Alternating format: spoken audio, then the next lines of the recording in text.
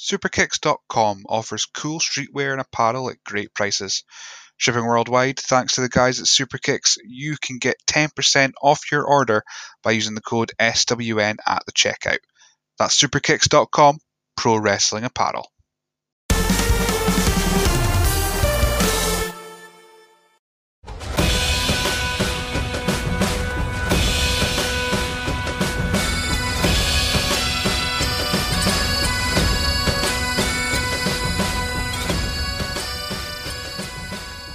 Welcome to the latest edition of the SWN podcast. I am your host, Billy, as always.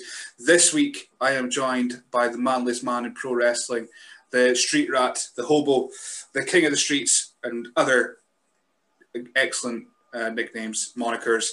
It's Manlon. Welcome to the show. Hi, Paul. Thanks for having me.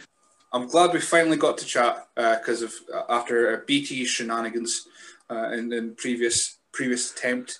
But I can't get away without asking the most boring question, but it's the icebreaker. How did you get into pro wrestling? I'm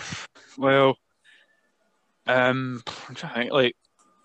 Honestly, I think it was probably video games that got me into wrestling because my first ever console was a Super Nintendo. It was a hand-me-down from some family member. And one of the games in that was Royal Rumble for the SNES, which is a terrible game. It's not aged well at all.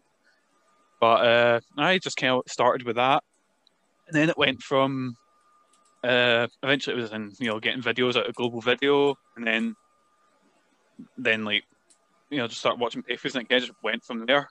So yeah, I think I'm one of the only people that can say their fandom actually started with Crush. Oh, sorry, with Crush. Yeah. Right, okay, yeah, you probably are. Probably one of the few. So it was like a bit of a weird thing, like playing the game and then seeing it's like, oh, these guys are actually real.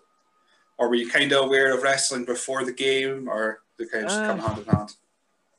I don't know. I think it was always something that I was kind of aware of. I was very young when I first played it, so I don't know if it's But yeah, it's like I as long as I can remember, I've always just watched wrestling or had some interest in it, But I remember my fandom especially exploded around SmackDown 2 specifically. So a Crush at that point would have been probably one half of Chronic around about then. Best. So would that be your favourite era Crush? No Kona Crush or DOA Penis Tattoo Crush? Nice nostalgia bits, but I think Chronic's the best one until they went to WWF, but we don't really talk about that run. WCW Chronic were great. Yeah, I do remember seeing Chronic on Worldwide on Channel 5. They would pop up every so often, but just seeing as big dudes in leather, and it's one of those tag teams that they were just big dudes and they threw you about. Fine, absolutely cool with that, but it's one of those when your parents come in the room, you just go, yeah, they're wearing see-through leather outfits. I don't want to speak about it any further than this, please. but then again, the next guy would come out would be Goldberg, and he'd be bald head and black pants, and I don't know which is worse when it comes to outfits. So how did you go from your big fandom of Crush to actually attempting to be a wrestler yourself and joining Source? Came at a sort of troubling time in my life because I'd recently just left college at that point, the first time round, and I was actually listening to the Art of Wrestling, Oakman's podcast, and I think that really sort of not humanized, made it seem feasible to actually get into it, if you know what I mean. Because that was the first time I really, I knew that indie wrestling existed. That was the first time I heard about people actively going from wrestling fans to becoming wrestlers, if you know what I mean. But their experiences, I just, as an off chance, I was like, I've not got anything else to do right now. I might as well, And I looked up all these schools in Scotland, and Source just happened to be the closest, I realised I picked up the wrong notes for you. I've got to find them again. There we go. Right. Yes. So Source was the closest school for you. So did you do any more research for your trainers? Where was it Damo? Wasn't it Damo and Nicky Cross at that point? Yeah. Mm-hmm. Damo and Nicky Cross. Bombard's one of the guys I can actually put a lot of my stuff onto. It's his fault I exist, basically. So what was like that first? I mean, you've always been quite a slim person, tall but slim. A lot of my interviews at the moment have been with tall guys. I've had ADM will be the week before this, and then Colton Davis. So they're all 6 foot Jesus. plus guys, and you're just in that bracket. Am I right? 6'2", something like that. Yeah, I'm six. I'm just under 6'1", but according to wrestling, I'm 6'2". You know how it is. I know. I was looking up your height on 2K. Well, I made you on 2K20, and I was like, I must be around about 6. That's what I'm thinking, just from photos and reference points. And then I saw 6'2", and I thought, really 6'2"? It's because Damo actually told me to go by that height, and then when I started realizing, because people, in the wrestling there's not that sort of distance between people. I'm like, people are gonna see through that straight away. But because I put it down there, cage match and wrestling wiki still picked up, don't I? Now I'm officially 6'2". That's fine. Just a tiptoe when you get in the ring. That'll do it. So what was like that first bump then? It was horrific, but the worst thing was actually doing just like general exercise for the first time, because I'm asthmatic, and being the kind of nerdy person I didn't really do much sports beforehand. So if anything, it was the first warm up killed me, and then it was the bumps weren't too bad. Like I was always kind of okay bumps, but it was just general exercise was killing me in the early time. Yeah, that was my next question. Is like, did you have any like sport background, football or anything like that, or was it just No, JR would hate me. I know he wouldn't have ridiculous facts about your collegiate record or anything like that. Yeah, I mean, I know for myself growing up, I did football just because that was the only way to make friends. But in general, when I realised that the internet existed, I just sat on LimeWire at the weekends, LimeWire and any site that I could watch The Dark Knight slightly, not legally.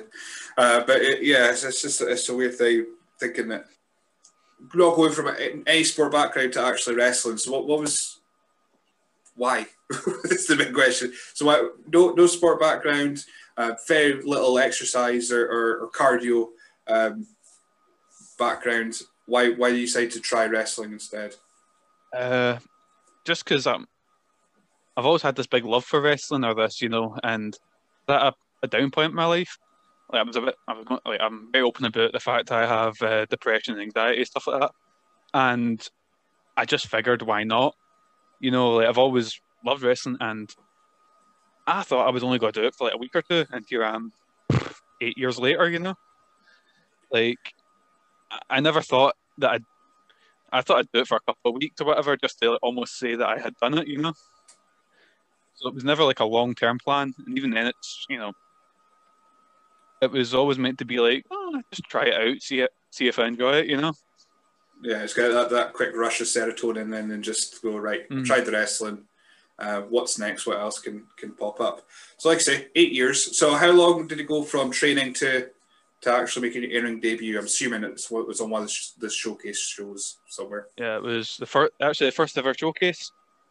When Source was rebranded, be separate from SWA, because at the time Source and SWA were the same thing, and it's only when Source rebranded to be its own sort of thing. That's when, excuse me, just had dinner. That's when I debuted 18 months after starting out, because I started in August 2012, and I debuted in March 2014. And I debuted purely because I was a comedy guy, and Source didn't have a comedy guy on their sort of roster at the time. Like, they had DCT, but DCT was sort of moving on to be more serious. And they just went, yep, we'll get Manlon in there. But I'll be open, I wasn't ready. I was not ready at all. I was dreadful. I was just thinking, I mean, I haven't seen the match myself, but 18 months seems to be very quick. From the stories I've heard, some saying that they went in. It took years. It took more than a year. Anyway, I think ADM was 3 years before he even got in front of a crowd. So, comedy character, was that just by accident, or was that a conscious decision to be a comedy character? I don't know. It was a bit of both, really. Like, I'm naturally like, because I like to make people laugh. That's kind of just the thing. So it came from training, just like pop. Try to make people laugh or try to pop them. And due to my, how do I say it, limitations at a time, like because I was so skinny, I'm still kind of skinny, but and I wasn't great wrestling. I could get through stuff by using comedy and using so it became at the start. It became like a way just to get through things, and then people actually started reacting to it in training. So then I kept going with it, and it worked for the first wee while, being this purely comedy character. And I understand most if any popularity I've got is down to most of my comedy stuff, or so there is a place for me, still to do it. But at the time, it's just I was 100% doing it. Right. Okay. So yeah. So I was trying to strike a balance as you were training at the same time, between doing the comedy and actually throwing in a bit of wrestling in there at the same time. Yeah. Which I could not do at the start. Oh God. Your pink and black attires has kind of followed you throughout, even when you went through the hobo stage, which we'll get to. Was that for any reason? Was it just the gear that you came across, or was it a little bit of tribute to Bret Hart or anything like that? What was your reasoning behind your attire?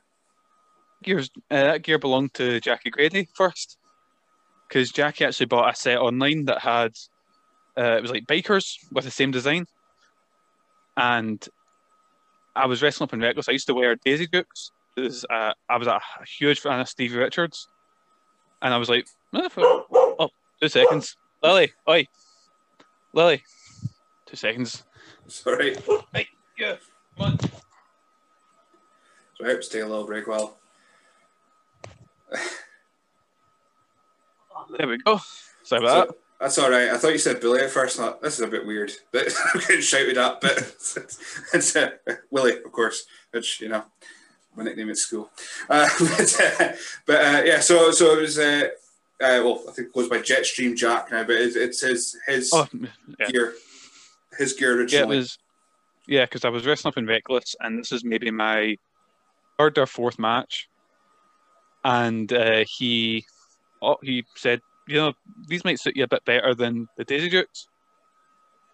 And I think originally the idea was for us to team together using the gear. Like we actually shot a wee vignette in with that gear together, which that never panned out. But I just loved the gear design, and due to no one else yet wearing a similar color scheme, I kind of just stuck with it. And for a long time, I was just skint and couldn't afford new gear. But now it's kind of synonymous with me. So. Yeah, absolutely right. There is. You think there would be a bit more because, I suppose the only other one I can think of that wears pink and black regularly would be Aspen Faith, I suppose. That would be the only other wrestler in Scotland that would wear that colour scheme. Not that exact gear, but that colour scheme certainly. So it is definitely a rarity.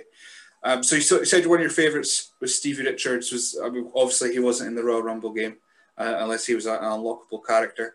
So what developed your love for Stevie Richards? When I was younger, I only had Sky One to watch wrestling on, which had I can't remember the name of it.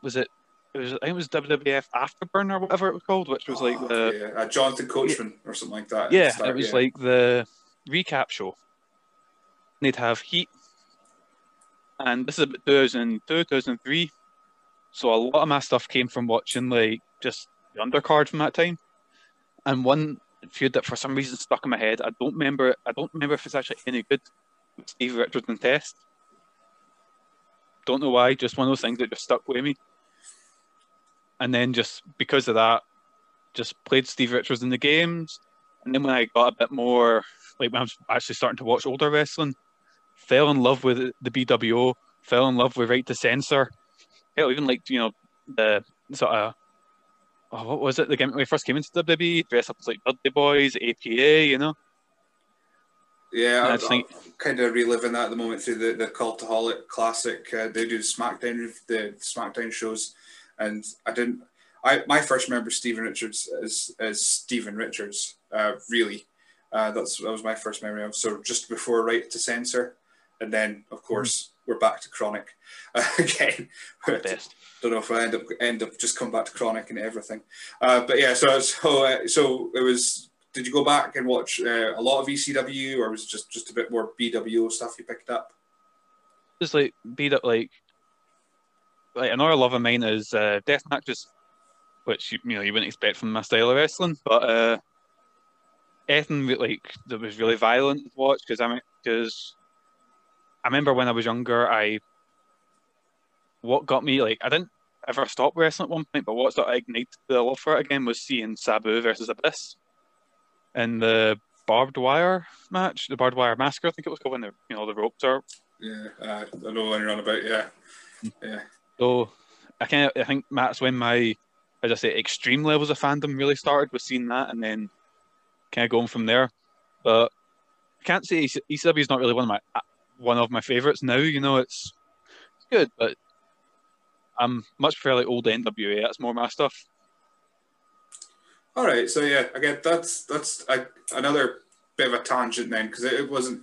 I mean, they had things like, I'm trying to delve into NWA knowledge I don't have, but like things like dog collar matches and that. So they had like ultra violent stuff that didn't rely heavily on barbed wire and explosions. It was just manly men battering each other. The thing is, my favorite match ever is, I think it's Starcade 2, I think it is, and it's Tully Blanchard and Magnum TA, the I Quit match inside the cage. My favorite match ever, and it's brutal. Oh, it's. I've only watched a little bit of Magnum TA, but as soon as I saw him, anytime I see him at all, I'm just like, oh God, I wish that guy didn't have. Was that a motorcycle accident or something like that? That ended his career, because he looked like a star. He just looked huge. He had a bit of charisma about him. We had all the moves, and he's just one of those guys that, I suppose it's the same for like people that see Brody or something like Bruiser Brody, that go, oh, this guy could have made it anywhere, but things happened that didn't happen. But Mag TA is just, I guess, just one of those guys I'm kind of enamored by, but I haven't seen enough of his stuff to know why I'm enamored by him. But he just star when you see him.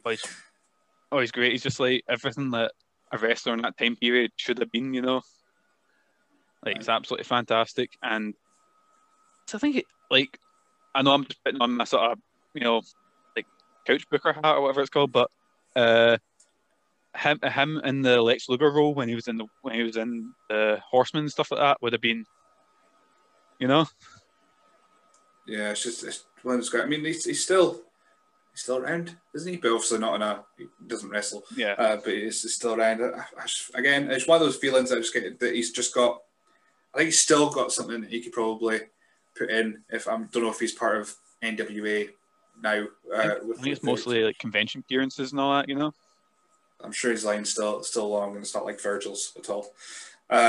So yeah, growing up. So Stephen Richards being one of favorites. Any other ones that pop to mind that has been big favorites? Even ones that you went back to and ended up becoming fans of, like Tully and Magnum TA. At the time, a lot of it was like Kane and Undertaker, because as much as I love wrestling, my first love's like comic books and stuff like that. And at the time, it's like comic books and cartoons, and seeing characters like Kane and Undertaker who almost look like they've literally jumped out of them, that's what really sort of got me into wrestling a lot, was because when you're three or four, you don't look at it and go, oh, that worked great, that's really good. So it is. It's big spangly guys and big spangly suits and stuff like that, or literally cartoon characters, which Like there's tons I wanted to stick me, things like like Doink, like especially from the games, Doink, Shawn Michaels even as a kid.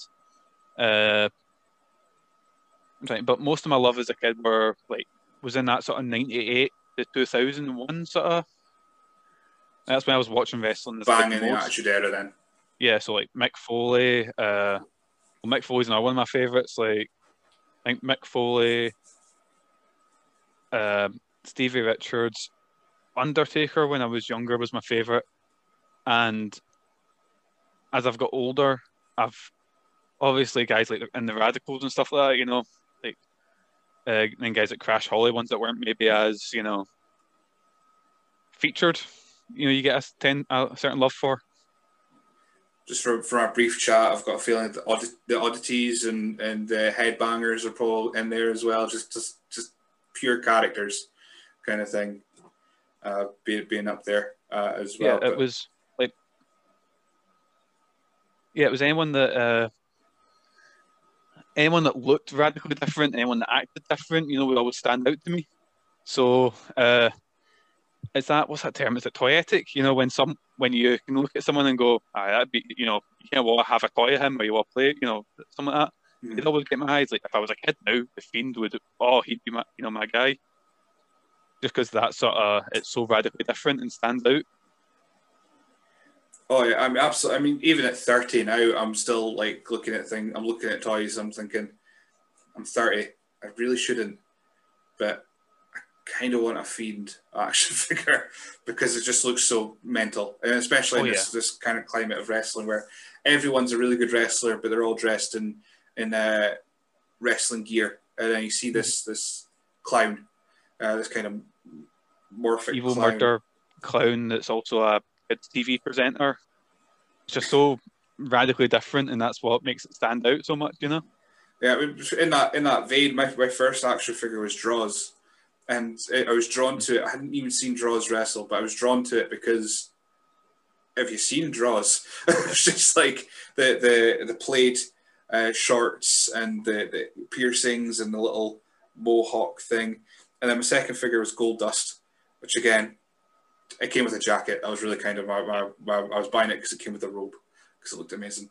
And then Ken Shamrock was the third one. So it was just like that's a full remit. Wrestler, one that looks like a wrestler, one that looks totally mental, and then Goldust in the middle somewhere. Not even in between. He's looked pretty crazy as it was. So characters was your big thing then. And nowadays, is that kind of still the same? Looks like the Fiend being one. Is that kind of the same thought? Yeah, it's kind of I know like, you're a big fan, Nick Gage. Is that right? Oh yeah, it's, like I said, anyone that it's the same way, and like even with things like video games and stuff. If someone's got a unique design, the way they carry themselves different, the way they look different, that's what will get my attention. Because it's straight away it's just someone that's different, someone that's like Nick Gage I think is absolutely fantastic.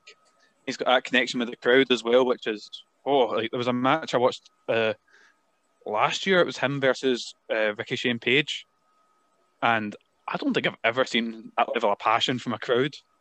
Like literally, as Ricky Shane Page is going through, people are throwing drinks at him, sticking all sorts of vulgar hand signs up at him.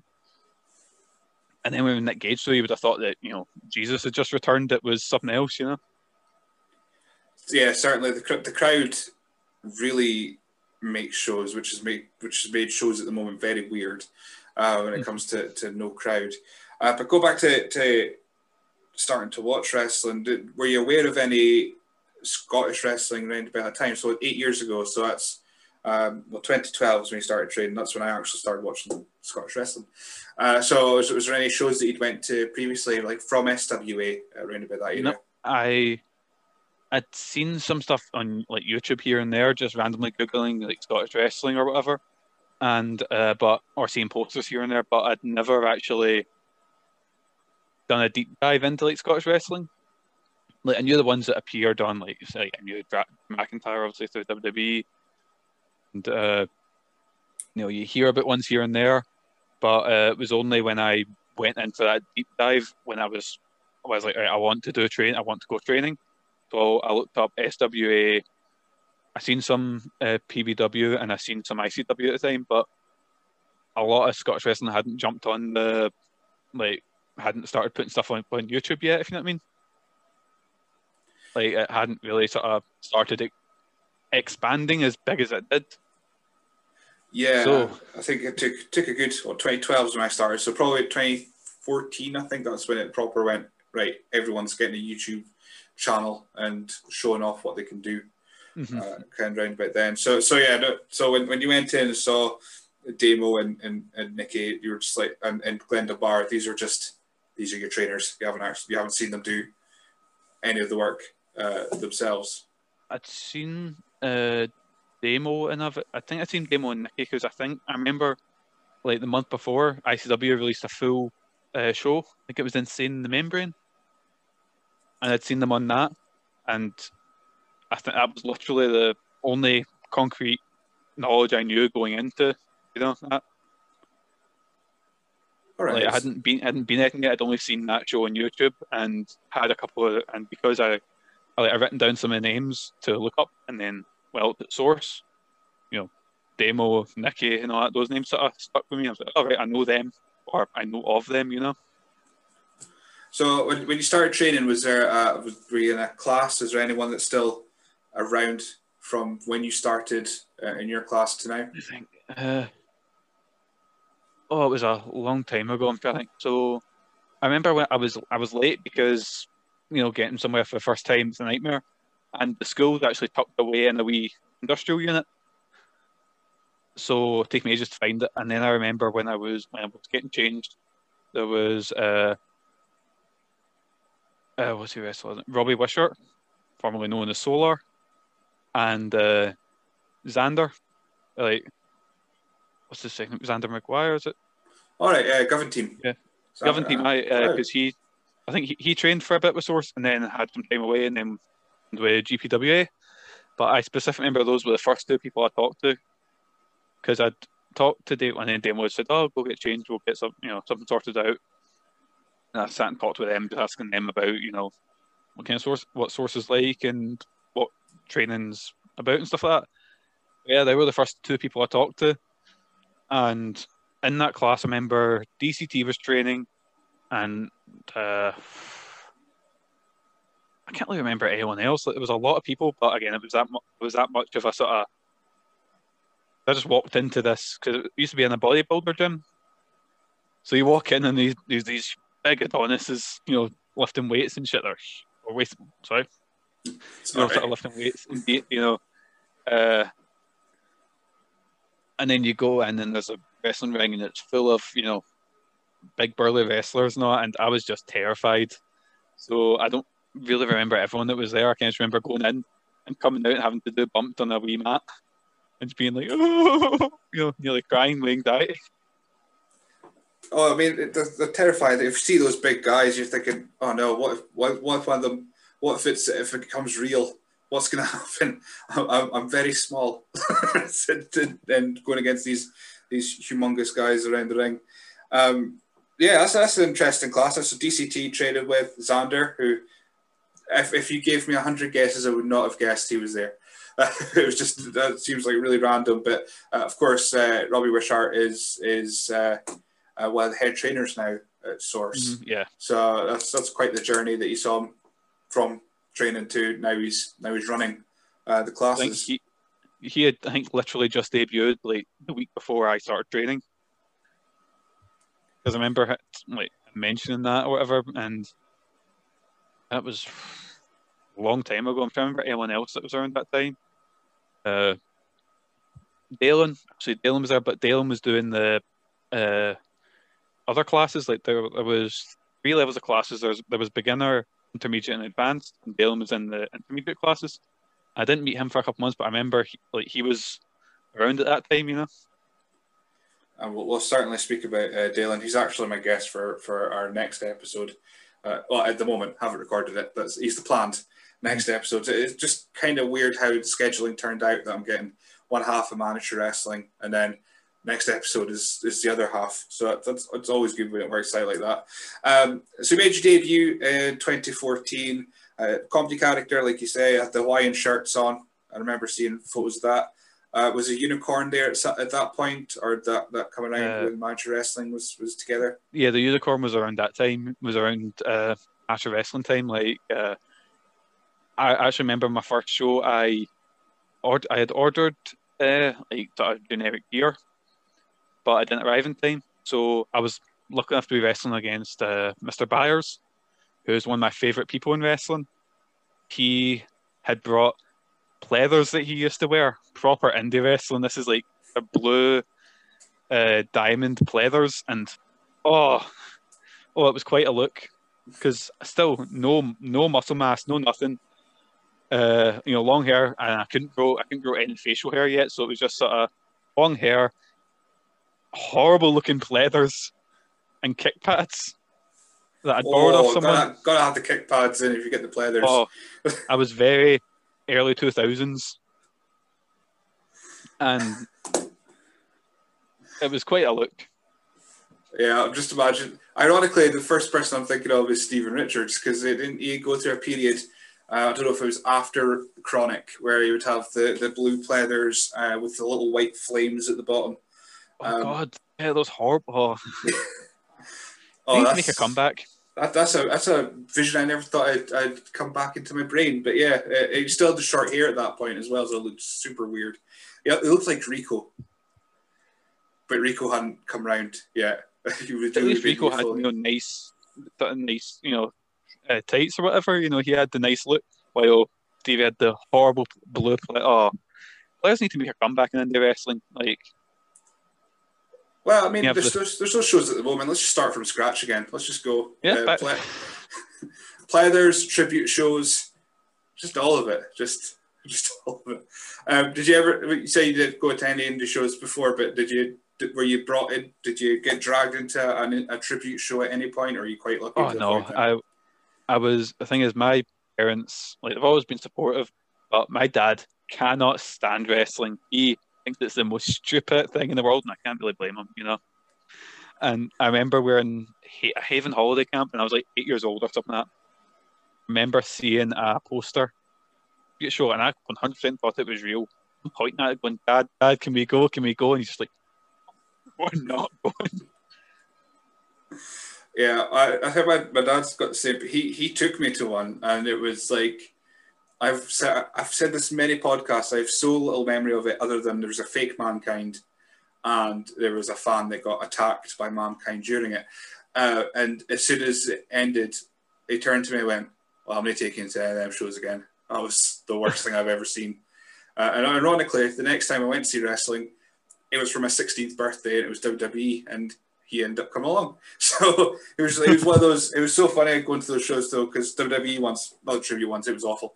But it was like mum and dad would take me because I couldn't drive. It was in Aberdeen, and music would go, and I'd be like, "Yes, it's so and so," and mum would go, "Oh, I remember them."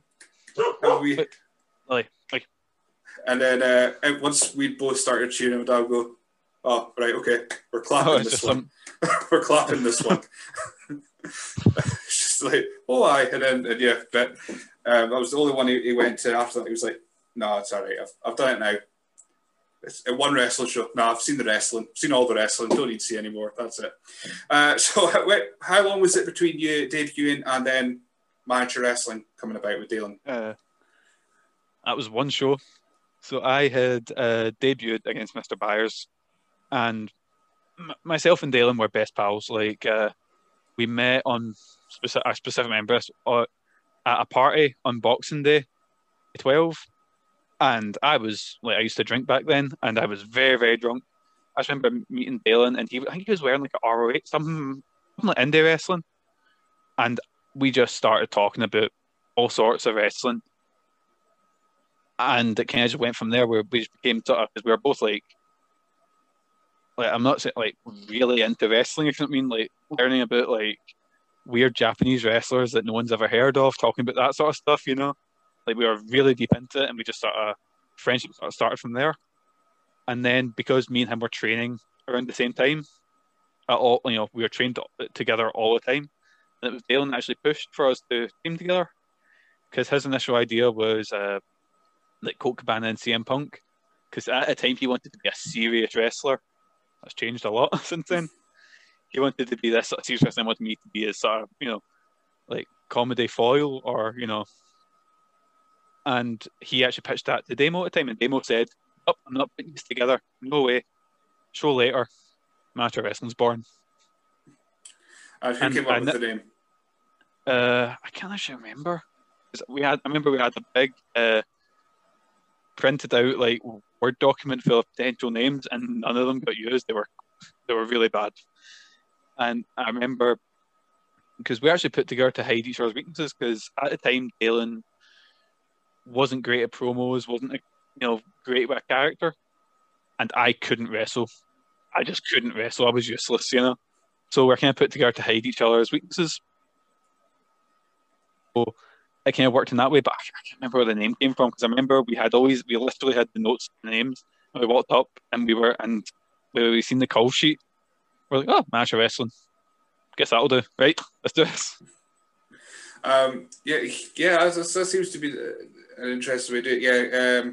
Did you find that, like, working in front of a crowd and actually getting them involved and interacting and being the funny guy, was that, we won't delve humongously deep into it, because we try to keep this as possible. We'll speak about you being a mental health survivor, or at least living with depression. Did you find making people laugh just being your kind of coping mechanism, and that's why you're able to be so comfortable doing it while wrestling and be the comedy guy? Yeah, it came out of just being like the first show, just pure energy, because you're so excited about debuting, and interacting with the crowd kind of just came naturally there. And the thing is, see, when you're wrestling and it's in front of silence and people are doing nothing, like the crowd, there is nothing worse. Everything, it's awful.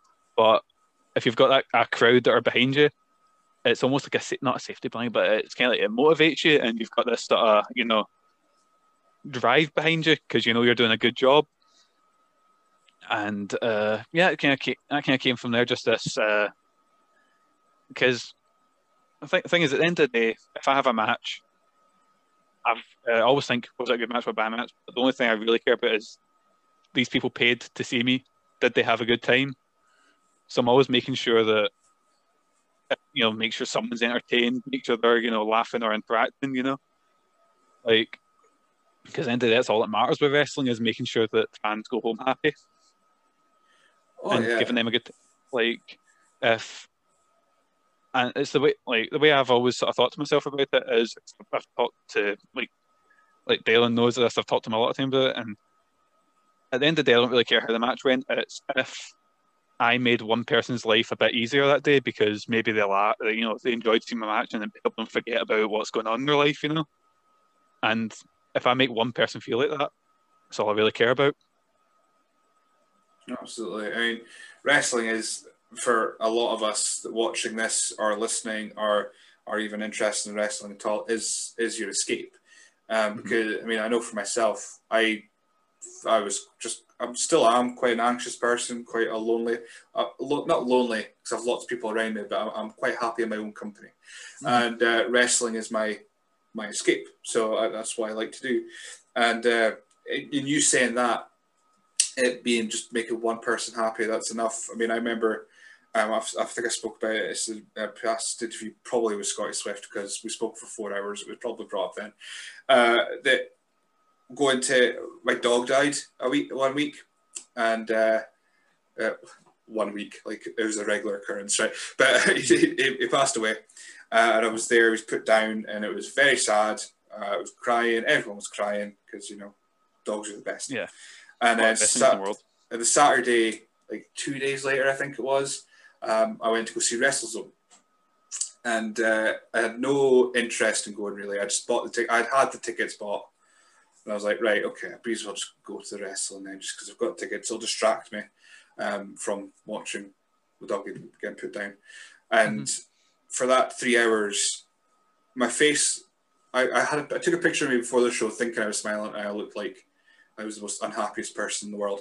But it was just, that 3 hours was the best. That's what I needed. I needed that escapism. I needed people just being a bit stupid in a ring for a couple hours. And it's just, wrestling itself is just, it's a weird. It's a pantomime all year round where it just cheers people up. And in your point, it's moments. It's that's why I do reviews on the site, but I prefer to do shows that I've went to see live because I can feel it and you get the atmosphere.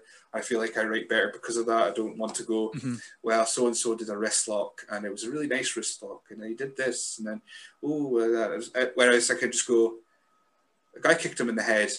It was amazing. That was the best part of the show. So it was just I'm absolutely with you with that, and I mean, some of your antics as popped up in GIF form and video form, including your Highland dancing from one of the last Source shows with Brandon Adams, Sammy Joe, and Jack, Jetstream Jack himself.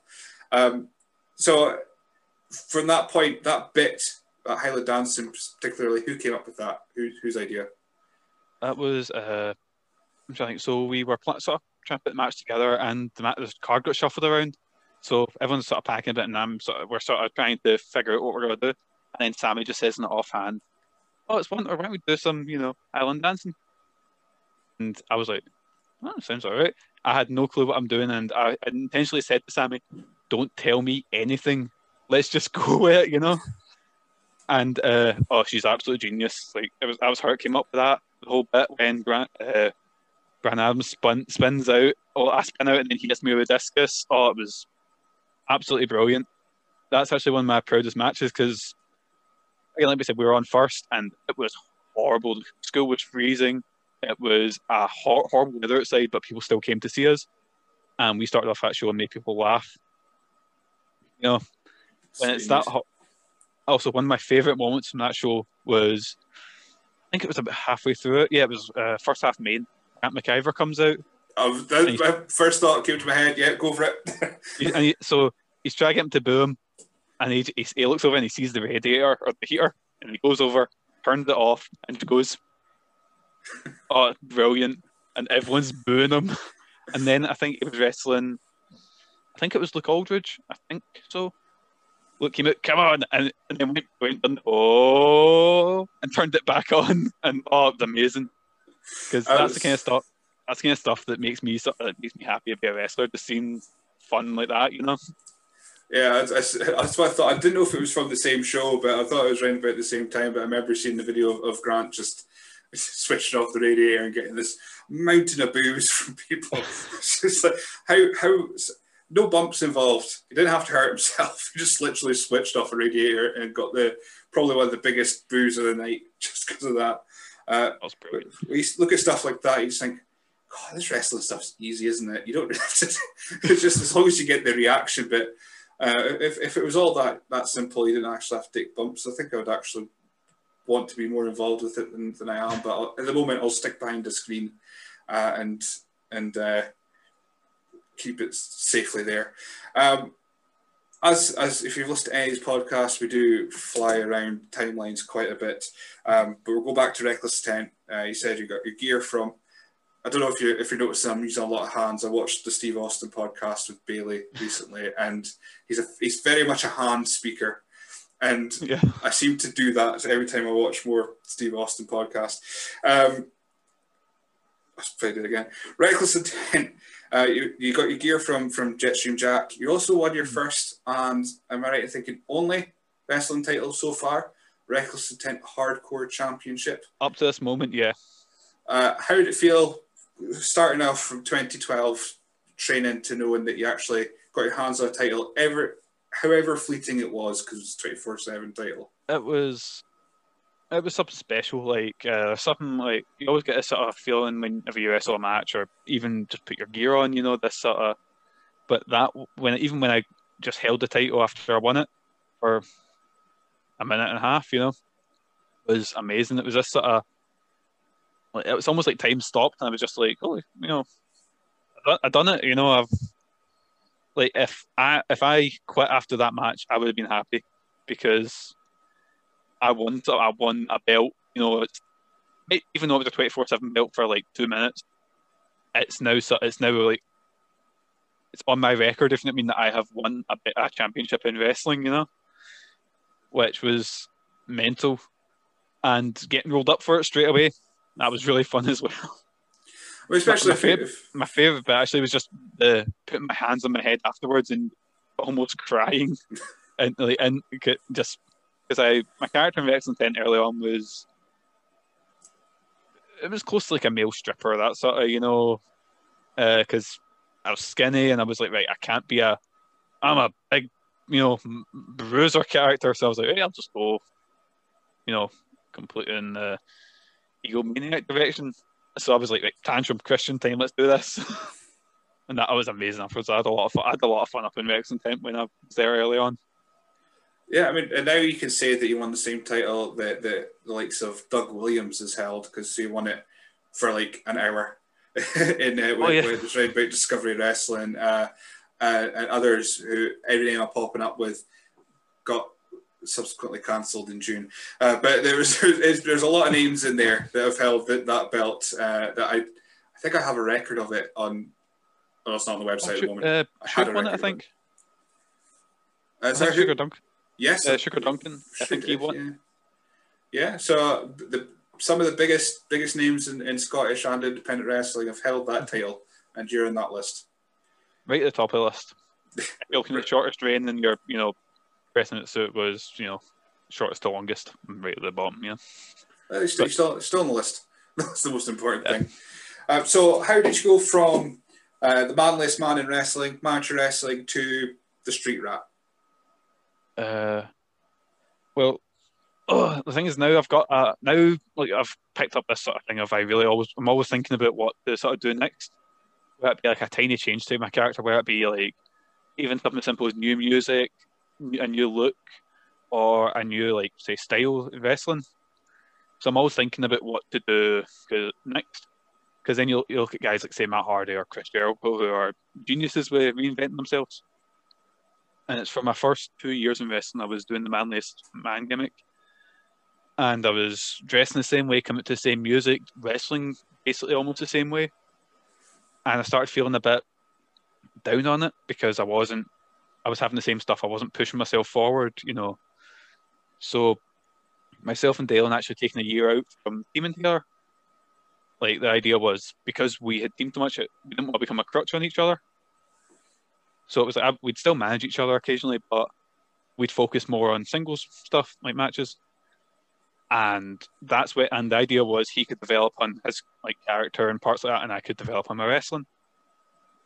And my idea was, what would Manlon do now? Because he's now been ripped apart. And my first idea was, he's got nothing. He's homeless. So I could kind of get closer to the image that I wanted to be as a wrestler, So I thought I'd go with the sort of more homeless, because then in theory I could be a bit more aggressive, and I could sort of change the way I wrestle to go with that character. And I was still doing quite a lot of comedy stuff with occasional bits of wrestling.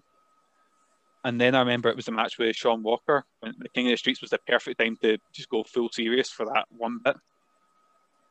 So then that means so when I got the new nickname, that was different look, different attitude, So that was when I'd say I almost completed my transformation from a comedy guy to an actual wrestler, if you get what I mean. Like a wrestler who can just do comedy. So it was kind of like change, just had to change with the times, and that's kind of how it went. Yeah, I mean the match at the King of Streets, of course, Sean Walker was this ginger white guy, very creative, but he thought he was black. That was the character. So when he came about with that character initially, was there a part of you just going, "Hot up"? you're doing a street gimmick. I'm doing a street gimmick, or was it just a case of whoever was in charge just went, right, you guys are doing street gimmicks, we're going to put this together? Or was there a bit of creative involvement from the two of you? It was so that we had 3 matches in total on shows. So actually, no, that's a lie. We had 4. So we had 4 battles. This is before he was, he was doing that gimmick. I think he went by the Hero Killer at the start.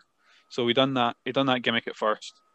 And then in our second match, we had a really good, this was just a showcase, and it was just a case of me and him were there, you know. So we had a really good match, and we were sitting afterwards going, maybe we could actually, you know, do something here. And because the match was that good, I think it wasn't next show, it was a couple of shows afterwards, we were put together again. And again, we had a really good match. And it's only after that, me and Sean sat down and went, here, we could actually do something here. And he mentioned the idea of the King of the Streets match. And I was just like, yep, that sounds great, because I've got a love for, like I said, my love for like violent or hardcore wrestling, or, you know, more, excuse me, there's more stuff like that. And he pitched it, and next thing I know, we're coming in with weapons and all that to use, and try to come up with ideas. And yeah, honestly, at the end of the day, that's my favorite match I've ever done. Like, that's gonna be, at the end of the day, that's gonna be the one I'm gonna remember and go, aye, there we go. You know, that's the one I'm proudest of. Because I remember,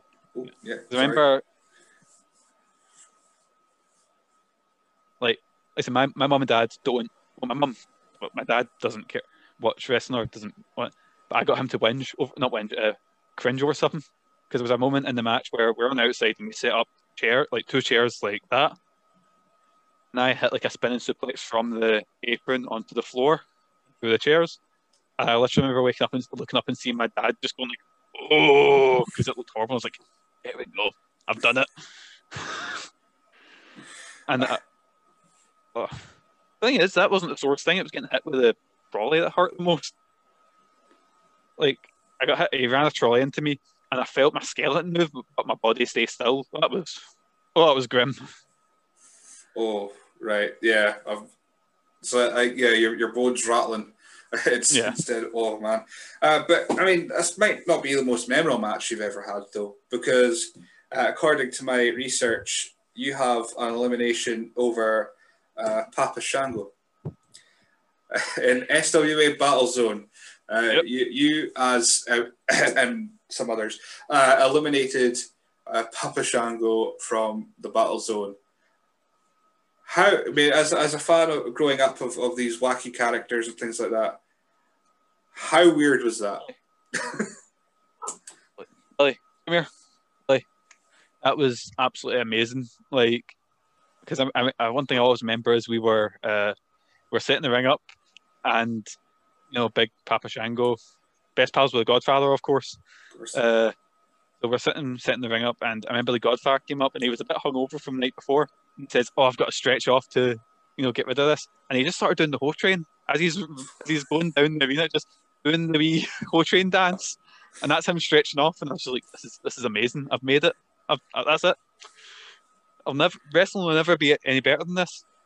So, and I remember, he came over and talked to me, and he talked to everyone, saying hi to them, and we were sitting in the back, and the call sheet then got up to about half time about what was happening in the battle zone, and then it pops up, and I see like there's 10 people, then Papa Shango, and then me, and I'm just like,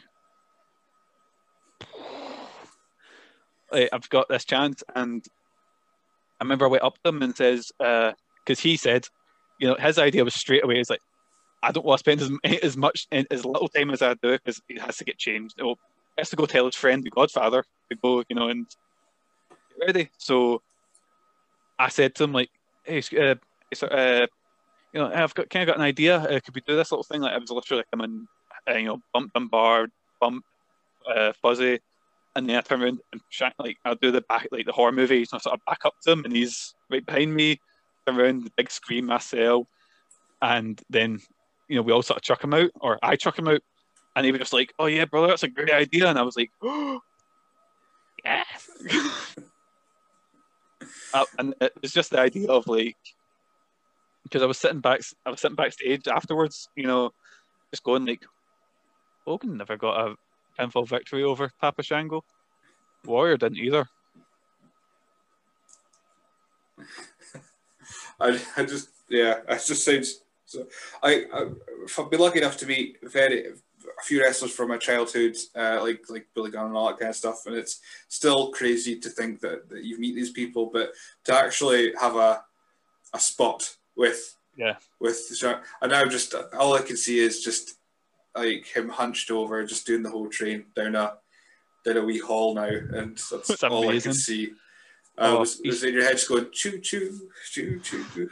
I just had his music played in the background, just because I think I was talking to like Matt Daly or something at the time. Like, we're just in the hall, and we overheard him down there, and we looked up, and he's just coming towards us, going like, "Oh, it was amazing!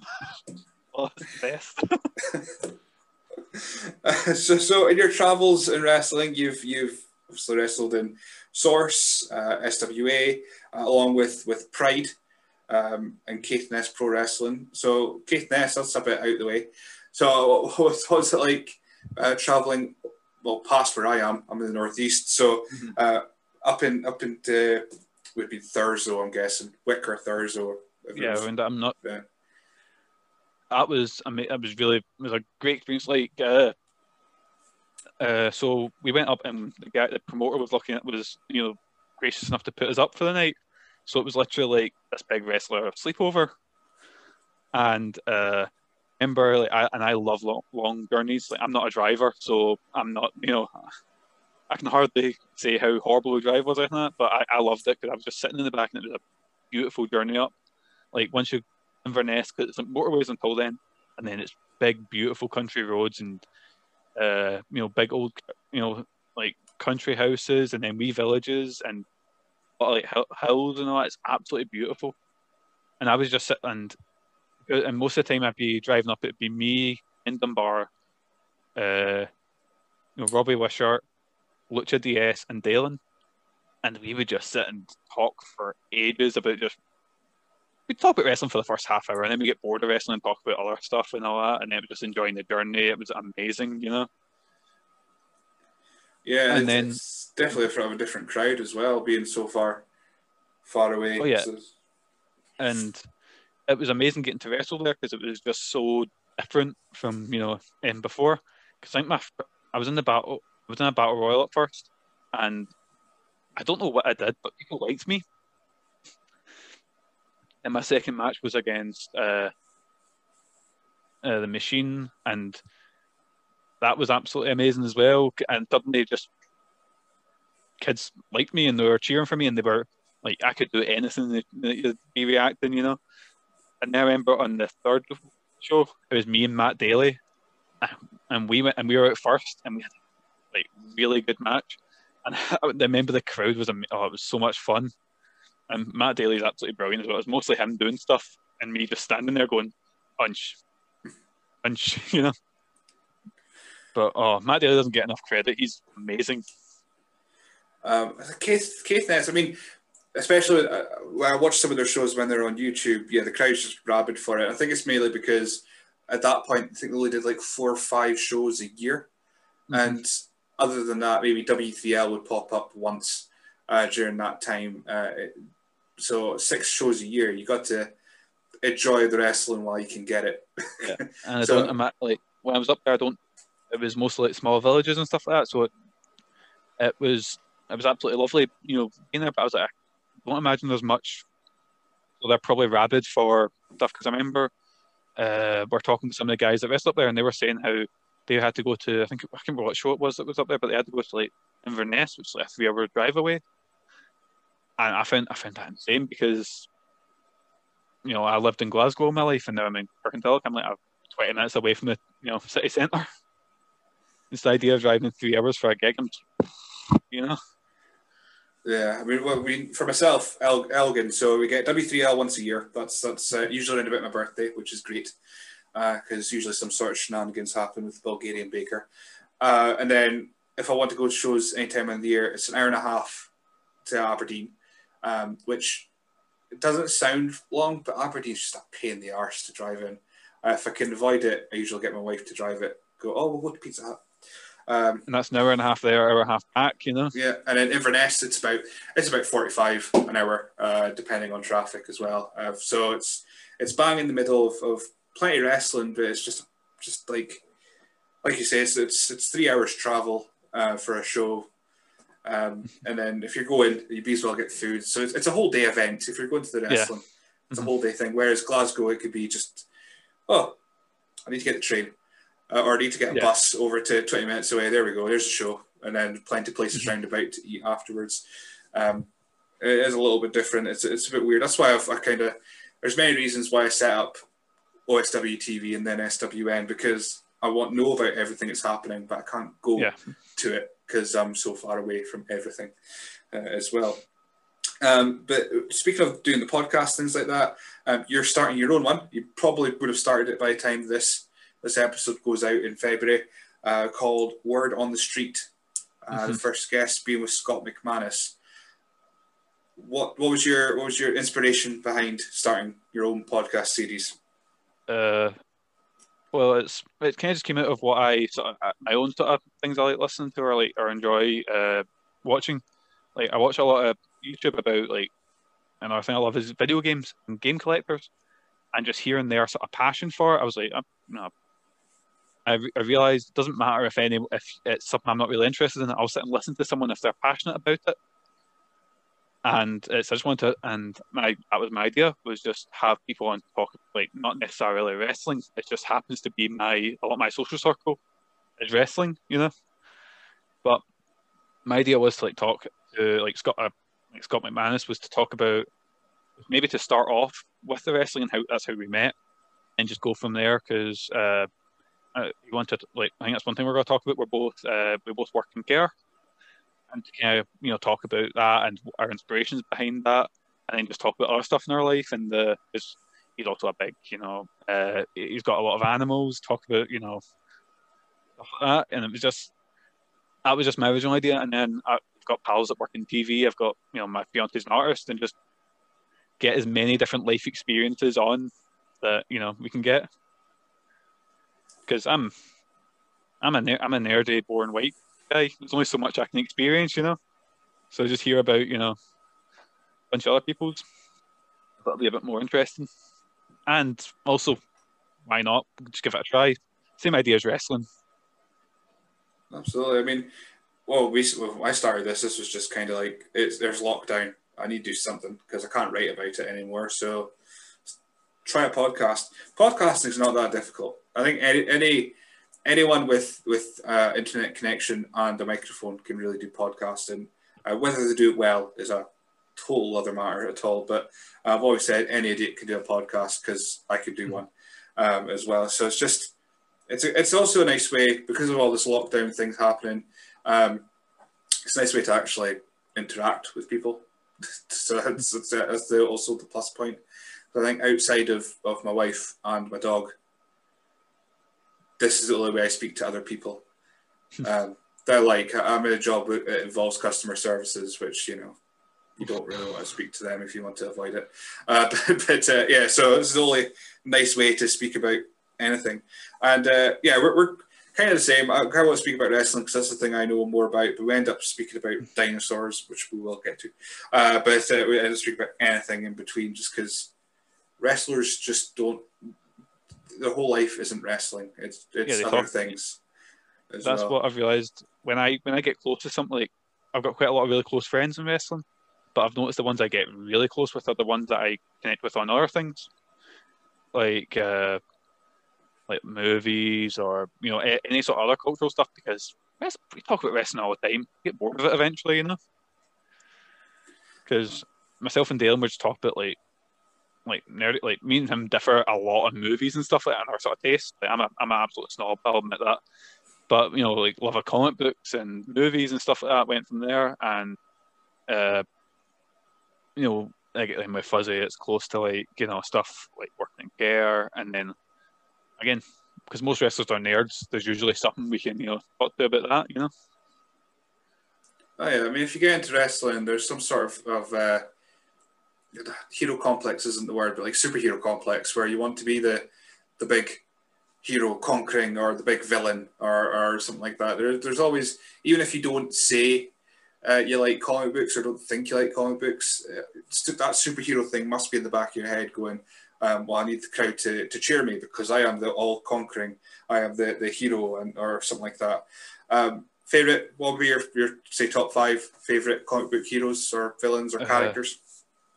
Well, my favourite team ever is a group called the Young Avengers, which Marvel done a initial 5-issue run, and it's it's my favorite comic book ever. It's just like there was a time when the Avengers weren't about in the comics, and it was these people who are kind of connected to the Avengers. As like one of them's Ant-Man's daughter, one of them is ends up being Scarlet Witch's son. Well, no, two of them actually. Two of them end up being like Witch and Vision's son, and they kind of have to fill the void at that time, and it's absolutely amazing. It's my favorite comic book ever. And more people need to read Young Avengers. Marvel needs to do something with them because they're not doing anything with them. I went through a big thing of reading the Hulk now. Like there was a run called The Immortal Hulk, which was absolutely amazing. And then there's obvious ones like Batman, Wolverine. I've not read as many comic books as I have, as I used to, just due to because it used to be part of my thing is that be working or be wrestling, and then I'd go to from Planet on the way back or something like that, So obviously about that, I've not had reading as much recently. I need to get back into it. Yeah, I mean, I'm more into the films. I'll readily admit that I love my superheroes. I like my comics and comic characters, but most of mine comes from the film franchises. I mean, I can probably count on one hand how many comics I've actually read in my life, but my favourite one being Watchmen. It's one that I actually I've read so many times, and then I watched the film and I thought, this is what I wanted. I'm quite happy I didn't have the Tale of Black Freighter in there because it was a bit of a drag in the middle of it. But the ending was changed, of course, because it didn't have the giant squid and all that kind of stuff. Have you seen the new TV series? I started watching it. I think I need to give it another go because it didn't really grip me right away. It starts off slow, but it's really good. It's worth it.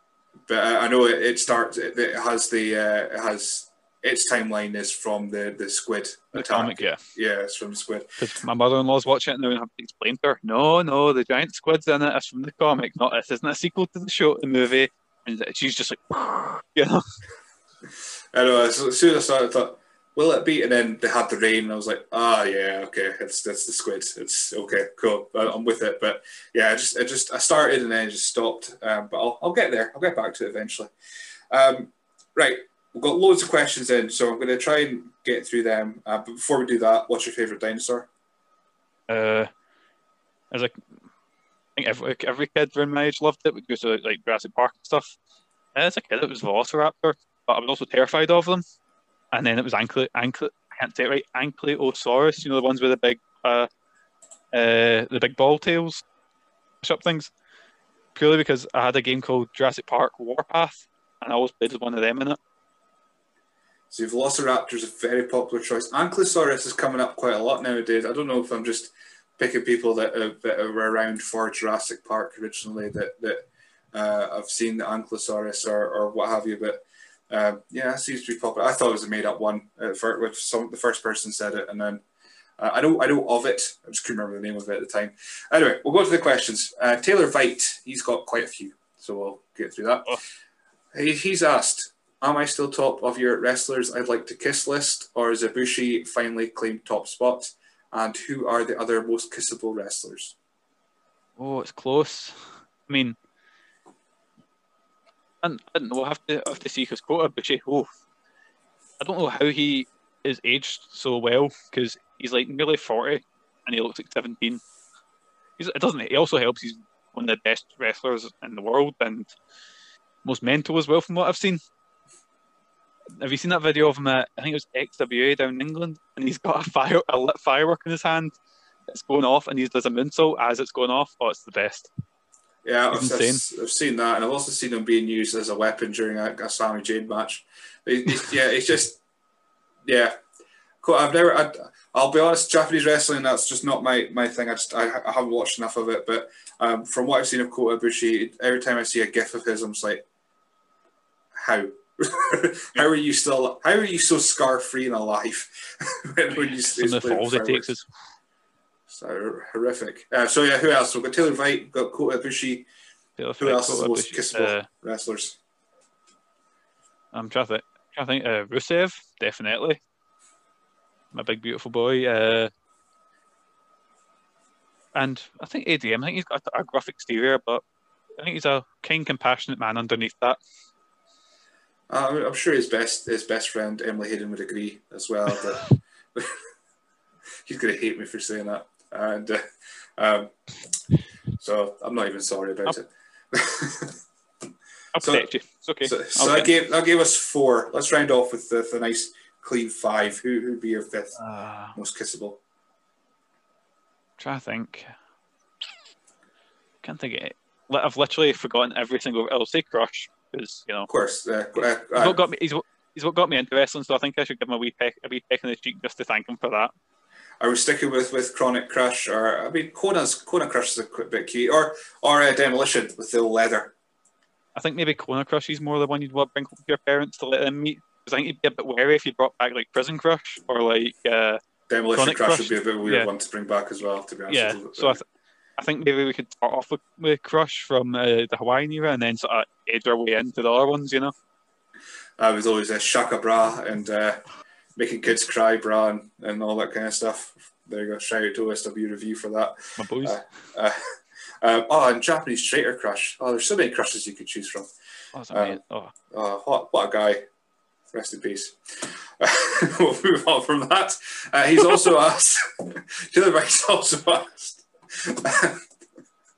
who we're speaking about the tribute shows earlier. He asked, who would you want to be on a WWF tribute show, and who would you actually end up being? So I think like me and Taylor have a love for these. Like we'll sit back, we'll sit as training's going on and go, here, can you imagine? So that's where so there's a joke that we always refer to Fuzzy as Taz and say how he'd get over as if he put on a singlet and just sort of suplex people. So we'll sit teacher and just go, oh, there's Fuzzy hit a Taz plex. Oh, he's hit it's the ones that literally everything he does is a Taz something. Oh, it's amazing. Pops us every time. But so I'd want to be someone like long hair. Let me think. Okay, Crush. I'm gonna go with Crush. Even though I'm the shortest tall guy, I'd love to get like what era Crush could I do? Probably Prison Crush. Just get the Sharpie and just paint a tattoo on like he did. But I was thinking Japanese Traitor Crush. With the kicks, just lots of kicks and. There we go. Oh, I want to be that era Crush. Mullet as well. It's a mullet. You got to. You can't say it's a mullet. Just need to go to the hairdressers that is not far from Swords and just get a big perm just as I come in. Like I said, I'd love to do that, but now that lockdown's hit me and I've been lazy, I'm probably going to end up being a Mick Foley or something like that. No offense to Mick Foley, I absolutely love Mick Foley, but long hair, beard, and. So would you be just a Cactus Jack, or would you go for a Mankind, just get a shirt and tie and just a mask?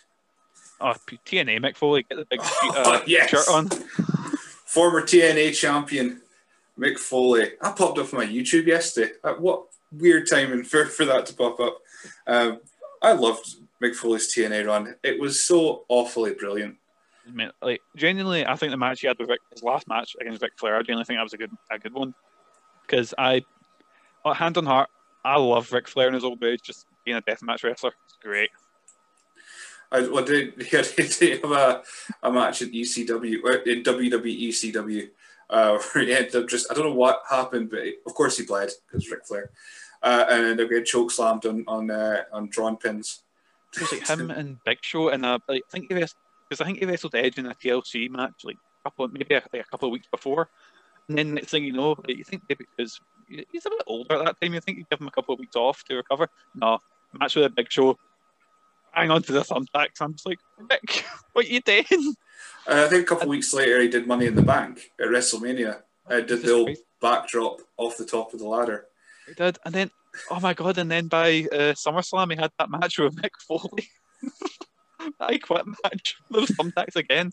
2006. What a year for Ric Flair. Ric Flair's the best when he just given up and went, oh, I've got to do some death matches or hardcore wrestling. The best. Well, that was one thing I wanted to say. Have you heard the story about Frankie Sloan on a tribute show?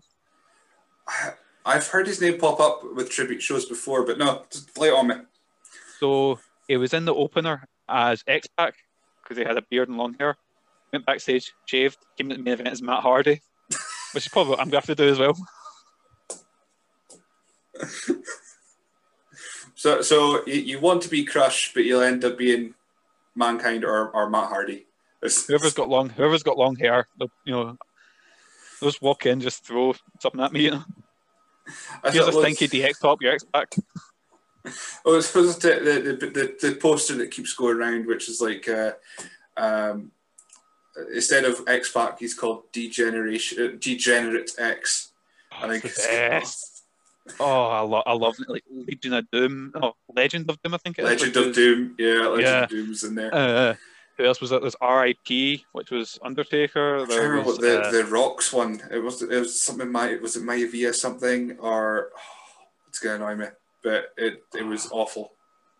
I love all of them. Like, I wish I wrestled around that time because it would have been dreadful, but it would have been amazing as well. Literally just coming out, hitting a couple of poses, and doing a really crappy version of someone's finisher, and hearing some commentary going, "And here we have X-Pac," and I'm just like, "Ah!" It'd be the best. I just want to know where these guys are. Like, they can't have just disappeared off the face of the planet. Must be somewhere. They must be like still alive. I'm guessing. But I remember because Dalen and Dunbar wrestled for somewhere called, I think it was EPW. They've done Helensburgh, and because Dalen lived in Helensburgh, they booked him for that. And I remember I was down in Blackpool one time, and EPW had a poster up, and it was I can't remember the guy's name, but he literally had the big Road Warrior look, and I'm just like, is that a tribute show? It wasn't. I was ready. I didn't go see it, but I was just very tempted to. I found the poster. Oh, I guess get this guy's name with the Rock. Oh, where is it? Rock Steadfast is the Rock. Oh, yes, man. Brett Rico is DX. Brad Kirk. I know is it Satan's daughter, I think it is, which is China. Which I don't really get that one. Well, this one we've got Harley Davidson as the Undertaker. Harvey Davidson. Don't want to be there sued. We go. And Brad Kirk is Kane, which that looks awful. It's just some guy in a Halloween costume. Oh, it is. Yeah. It's. I think it's worse than that. It's just so bad. But we missed out, Billy. We missed out so much. I know. I just wish I remembered more of the one I went to see. Because every so often it pops into my head and go, right, I'm going to Google. I want to find this show. I remember I done a deep dive looking on old places like UKFF or whatever, trying to find stories about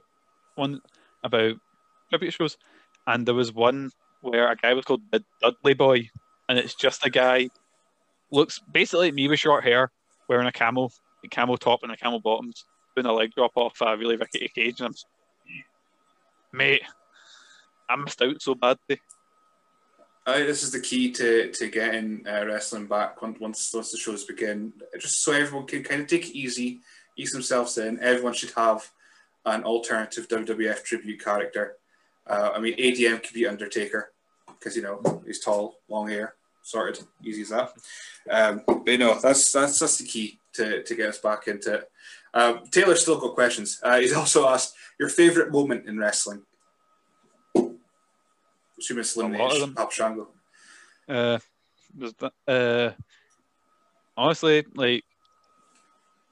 I could say any sort of big moment in wrestling that stands out to me, but my favourite time ever in wrestling is literally when we've finished a show, usually a showcase show, we're knackered, and we just go out for some tea afterwards, sitting in the Wetherspoons, just, chilling with the guys, talking about them, or chilling with everyone. That's my favourite point in wrestling. Or when you're sitting after a match and you're sweating, just waiting your body to stop sweating so you can get changed. When watching the rest of the card, they're my favourite times, I think. And he's also asked, "How's your dog?" She is alright. She is sleeping now, and as you've heard, she's barking at things because she thinks she's a wee guard dog, and she thinks she's a Rottweiler, even though she's a tiny spaniel. Aren't you? My dog's a very quiet dog, but she barks at just the oddest of things. Just like what are you gonna do? You're a beagle-sized Labrador. You're really not going to do much if anything comes your way. So Jason Hyde is asked, ask him if he would like to fight. No beef, he just likes fighting. So would you fight Jason Hyde? There's one regret I have in wrestling is not being as sociable as as I should be, because I usually feel like my bubble and talk to people I knew, and it's only in the last couple of years I've actually started meeting a lot of people outside the source. Like I met Shay Monet, or artist formerly known as Jesse Santana, sorry.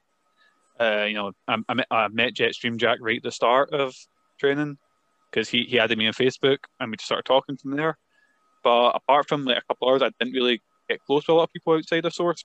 I didn't meet them, and it's only now I'm realizing like, there's always people that I've never met before. I'd potentially like to, even just meet, get to know or whatever. Like I'd love to wrestle, like I said, Jason Hyde. I've seen a lot of really good stuff for him. Guys like Stone Malone as well, I'd love to wrestle. Ewan Raw, I'd love to wrestle. There's tons of people that I've not had I've not been lucky enough to meet. But hopefully that will change once wrestling starts up again. Absolutely, and there's a lot of places now. I think when things obviously start up, and I'd like to batter him as well. Of course. There'll be, I think a lot of places, Glasgow will be very lucky in this, because I think a lot of places will be trying to concentrate on having a core roster. Maybe the ones they don't have to travel in as far, just for logistic reasons, or for not spreading things, kind of thing. If it's still on the fence of what's happening with COVID and what have you. So I think there'll be a lot of opportunities. Definitely Glasgow Central Belt for new matches to keep things fresh as well. So you never know, you could be battling Jason Hyde before you know it. We've got ADM who's asked, how are you going to follow an ADM shoot fest? Which highlights did include, we spoke about that Dean Ford photo, which finally got that story about it.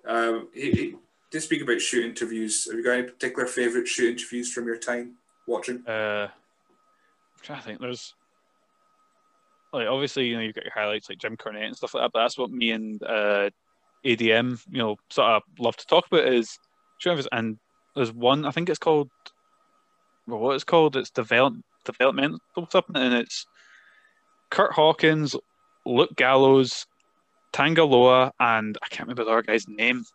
Oh, and there's another guy there, and it's hilarious. Me and ADM just sort of bond over quoting Luke Gallows in that. Were you a big fan of the Talking Shop Mania, which I have not seen, but I heard it was awful. It was amazing. It was that level of it's meant to be bad. I've also got a love for really bad wrestling, or hilarious wrestling, that's something I could see one lockdown sort of cams if we're just sitting chilling, just watching that with some of the wrestling guys and howling. One thing me and ADM always do before matches, we'll sit and he'll open up like a YouTube compilation of all Japan finishers. All these ones where it's just people getting dropped on the head or getting kicked in the face and just howl at it. Oh, it's the best. It's hilarious. And then we'll go, we're going to do that. We'll do that. Comedy match. Bang! Drop again. Oh, it's amazing. No, I think we got your love of terrible things. Where we were speaking earlier about your regret of missing tribute shows, of never getting to do or take part in them. He's also asked, do you feel guilty about the time you told him to get colour and he ended up in hospital? We were on a bridge. It was in Bridgeton. We're doing a show, and I think he was in a handicap match. It was him, and I think it was him and Zero versus Craig Forsyth. And he jokingly said, "Oh, I'm not going to do Ed in the match." I said to him, "Oh, remember get colour though, lock up." And then he comes in from his match, and he accidentally something's happened. He broke his nose, and he comes in, and his face is covered in blood, and he's just sitting down. I'm going, "Oh crap!" I'm helping him take off his boots, and the first thing he goes is, "I blame Manlon." I jokingly said to him to get colour. And then from now on, I always make a joke to him, I'm doing that, just, eat a wee.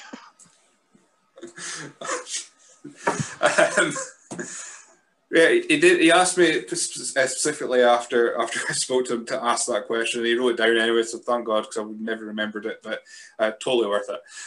We've got Jack, Jetstream Jack, is here as well. We've already spoken about him at length. But you were speaking to him when things first started. But he's asked, if you and him tagged, what would your tag name be, and who would you face?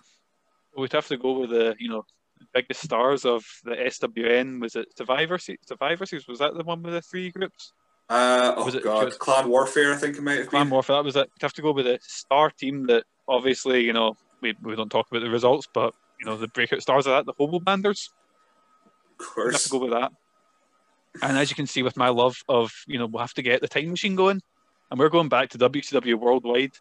We're getting Hobo Banders versus Chronic. And there we go. I can include when we get hit by the chair shots when it has the Batman blam and of course has to be. I don't remember a lot from Worldwide. I remember Chronic and all that kind of stuff, but I always remember the Batman. I remember Kablam. I remember it was like one thing that sticks in my mind specifically from Worldwide is we're flicking through the channel, and this must have been late 2000 or early 2001, and seeing Mike Awesome and Lance Storm making an entrance and just being like. Because Mike Awesome, huge, and just just being so surprised because this wasn't WWE. I didn't know who they were, and I was just like, wow, And then just seeing Mike Awesome bomb someone because I'd never seen anything like that before, and just, Yeah. And now Mike Awesome's one of my favorite wrestlers. I mean, his match with Masato Tanaka at One Night Stand is still probably in my top 10. I would think somewhere. It's not my kind of wrestling, but it's just watching it. With the commentary and the crowd and just everyone eating everything up, I'm just like, that finish when he power bombs him out the ring and then does a suicide dive on top of him. When the camera missed it, They just all you see is his head going bleh on top of him. Oh, it's amazing. That's what wrestling's meant to be. He didn't get the memo that WWE liked things to breathe for a couple of seconds, and he was just like, "Nah, I'm going." Dives on top of it. I've been told to wrap up, so I'm going for it. Oh man, but no, like I said, not my kind of match, but it's just mental. Dylan Hendry, he's asked, why do you keep telling him to get gout? That was, if I remember, it was on a promo class. I think it was something like that. We were doing promos on each other, and I was getting bored of doing the same usual. I'm going to wrestle you and I'm going to win and I respect you as a wrestler. So I just went, Dylan, hope you get gout. And it made him laugh and he's just like, what? And I just kept saying it now because it made him laugh, And it's because like now people in Source especially when we've done pro classes, they're amazing because we're so diverse with our characters and all that, which I'm very something that was really cool, especially in wrestling now. Even like one guy I always enjoy seeing promos of is Raw. Makes me laugh every single time, But it just came out of promo class as a one-off thing, and now it just became every time I've got any sort of promo, even on or something. That if I'm like, right, I want to say something to Dylan, hope you get gout, The question made me laugh more because I get gout, so it was just like, it's like how that's that exact same. I'm just looking at it going, why would you tell someone that? I mean, for me, I just have to not eat anything that's pickled. But I'm only human. Pickled eggs have to be eaten. I think my mum gets it a lot, so I think that's where the idea probably came from. I just went, gout. It's just one of those.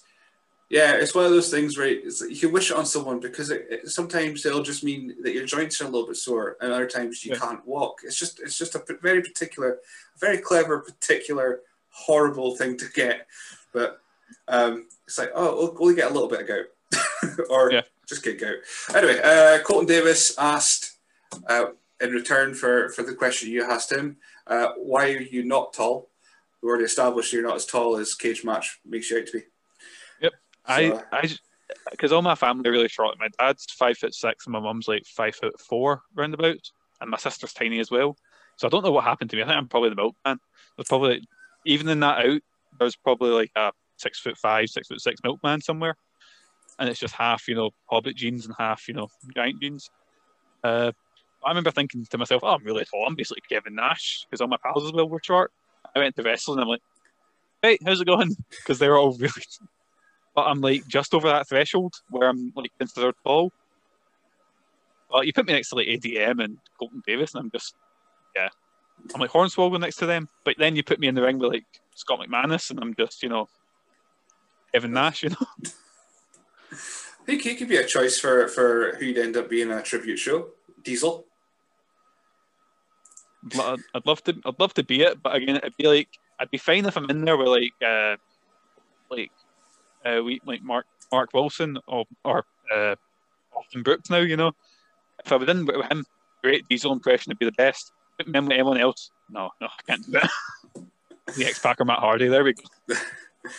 He's also asked your goals for 2021. I put up a big thing last year, like this is what I want to do in wrestling, but right now my goals are just hopefully get back to training. Like, I'm well aware that I'm probably not going to get to wrestle this year, but I'm absolutely fine with it. I'd rather that we wait until, because of the kind of work I do, I'd rather kind of wait till it's a bit un-COVID-y, Yeah, that sounds fair. But my main goal is to be able to actually bump this year, so I don't get extremely out of. Because I'm afraid when I actually go back and do that first bump, I'll just go, no, I don't like wrestling anymore. I'm done. That's it. That's what I'm expecting. That's what I'm expecting. It's like it'll be shows can come back now. I've retired. I'm now retired because I've just taken that one bump and just went, nah, I'm alright. Just wait to see me. I'll just refuse to bump next time. All my matches will be I'll be standing in the middle and people running around me, and the finish will be like shoulder block 1, 2, 3. There we go. Because I'm no bumping. I'm no doing anything. And he's also asked your dream opponents. So I think I said this in our podcast. It was like, see if I had again, give me the time machine. I'd love to be NWA era Ric Flair, like when he was the NWA champion, going around wrestling all the big stars in our territories. Every night he'd do a 60-minute match, and he'd make the other guy look amazing. And he'd always come up with a time limit draw or the screwy finish or whatever. But that's what I'd love, because I find it weird if people would say like Hogan or John Cena, because you'd probably get squashed by them, I would give you some amount if he was around that era. I just wouldn't survive the night at the party and afterwards. I might literally die just hearing about the stuff they did. Right, NWE or Ric Flair. There we go. 60-minute draw. Make it look amazing. And just from the current crop of wrestlers that are around who would be up there, it would just be Nick Gage, deathmatch. Oh, I'd love Nick. Yeah. Again, if I don't goals, I will have a death match before I, eventually gee up wrestling. But Nick Gage will be up there. I'd love to wrestle. I'd be lucky enough to wrestle any sort of big name, but Nick Gage was definitely, if I had a list, would be at the very top. And before we round out and do because I think we're creeping past an hour and a half, up to 2 hours here, so we'll end with a 10 count, and then we'll do your social media and Twitch channel and all that kind of thing. I think I've ticked off everything on my general list here. So 10 count is I read out a name, give me your first thoughts, first impressions, phrase, word, whatever. I've stolen a lot of them. I just scrolled through your Twitter and picked names as I went along, just from your Twitter feed. Anyway, so number 1, Mankind. Creepy, sympathetic, really good character. 2, Chainsaw Charlie. You can put Terry Funk if that's better. Yeah, I was going to say strange. It was his idea to be Chainsaw Charlie, from what I can gather. But a good wee run. 3, The Godfather. Oh, stretching off, doing Motherwell Civic Centre Hall, and the best. 4, Undertaker. If you asked me this last year, I would have said the best. But now that we've seen that documentary and seen what kind of stuff he supports, whoa, Yeah, a little bit weird. 5, Cactus Jack. Uh, one of my favourites, Royal Rumble 2000 is one of my favourite matches ever. Yeah, absolutely. I'll probably end up watching that because we're in Rumble season in the recording timeline. Oh, yeah, Rumble 2000 is one of the best shows ever. From start to finish, it's the best. It was the first one I recorded off Channel 4. It was amazing. Anyway, right, I'm getting off the count here. 6, Scott McManus. As 7, Ken Shamrock. Don't know why I put that one in there, but big scary guy screamed at everything. Watch his match with Vader, where Vader tells him to ease up, and he doesn't, and then Vader clocked him. Amazing. It's the best. 8, Stevie Richards. Big inspiration, drastically underrated. 9, Nick Gage. The best. God, King, best ever. And 10, Drew McIntyre. Big, gorgeous boy. Also first time I met Drew McIntyre was that ICW show where I was in drag for the Jackie Polo segment, and he was doing this was his big return. So I went down. So it was me, Jackie Polo, DCT, and someone came to get us, and we went down to this wee secret bit. And this is where the Still Game guys were at. So we're talking to Still Game guys, and what we're doing. And as soon as I walk in the room, we're like, "All right, darling, how you doing?" I turn around, and there's this giant monster of a man, and it's just Drew McIntyre. I was like, all right, Drew, how's it going? Nice to meet you. I love hearing Drew stories because he's so bloody nice. He's lovely. Because I've probably mentioned it in podcast because I have like 5 stories when it comes to wrestling, but. Yeah, I've met him twice, and the first time I was security at a signing. I don't know what I was going to guard him against because I'm like a foot shorter than him, and I don't think he needs guarding. I don't think so. No, and I got a picture with him, and he was very nice. Unfortunately, my phone was like a potato, so the picture itself looked awful. And then the second time I met him, I was backstage. It was Rock and Wrestle shows, and I was dropping off Rob Terry, I think. Rob Terry, a big, massive guy in a Clio. I picked him up in a tiny Clio 1.4 thing. Anyway, I walked backstage, and there he was with his future wife. And he went, "Oh, how you doing?" What are you doing here? First question, how are you doing here? So, "Oh, I'm wrestling tonight." Why? Anyway, yeah, so it's just, and he's also the guy he follows me on my personal Twitter. Again, no idea why. And then I messaged him after he won at WrestleMania, and he replied back. And I'm like, "You're WWE champion. You shouldn't be messaging me back. Just stop it. Stop being so nice." He's never beaten Matt Daly. Because they had a match in, I think it was ICW. Like the vehicle broke down or something like that, so they were stretching for time, and he was having like impromptu matches. So he had one with I think it was Coach Strip, and McIntyre beat him straight away. And then Matt Daly came in the ring, but as like in the ring crew, because he just came in and he went, "I'll challenge you to a match for the ICW belt." And Drew battered him, but it never had an official finish. I'm waiting at this Rumble after he destroys Goldberg. Matt Daly's music's going to hit, and he's got to come in and batter McIntyre for that belt. It has to be 9 to 5 though. It comes out working man's club. Yes, man. I was sure that, like, because we were in the big group chat about WrestleMania, and I was like, "Can you prove that Matt Daly's here and he's not like in Orlando?" I put the jump, like, and then Big Show popped out in the first second. I was like, "No, it's just Big Show. Sorry." Oh, the thought of it. But no, it's just like one of the nicest guys that I've never heard a bad story recently. At all about Drew. So it's so nice that he's representing us, and he's a fantastic representative. Hopefully batters Goldberg, because please, I might just be up for wrestling if Goldberg batters him. Oh man, I'm going to stay up for the Rumble, but I'll be so sad. I'll be so sad if Goldberg wins. Anyway, right. If wrestling's done, if that's the case. Yeah, it's over. It's cancelled. Right, I've kept you long enough this evening. So where can people find you on social media? I know you have a Twitch channel, so you can plug that and anything else you want in this bit. Right, so you can. So I've got a Facebook page under Manlon, but I don't really update it. I probably should update a bit more. You can follow me on Twitter over at Oh Look It's Manlon. I've also got an Instagram that I've not used in about 3 years, which I probably should try to use a bit more. But you can find me. My main one is Twitch, which is that Manlon guy, and again over on Twitter, oh look, it's Manlon.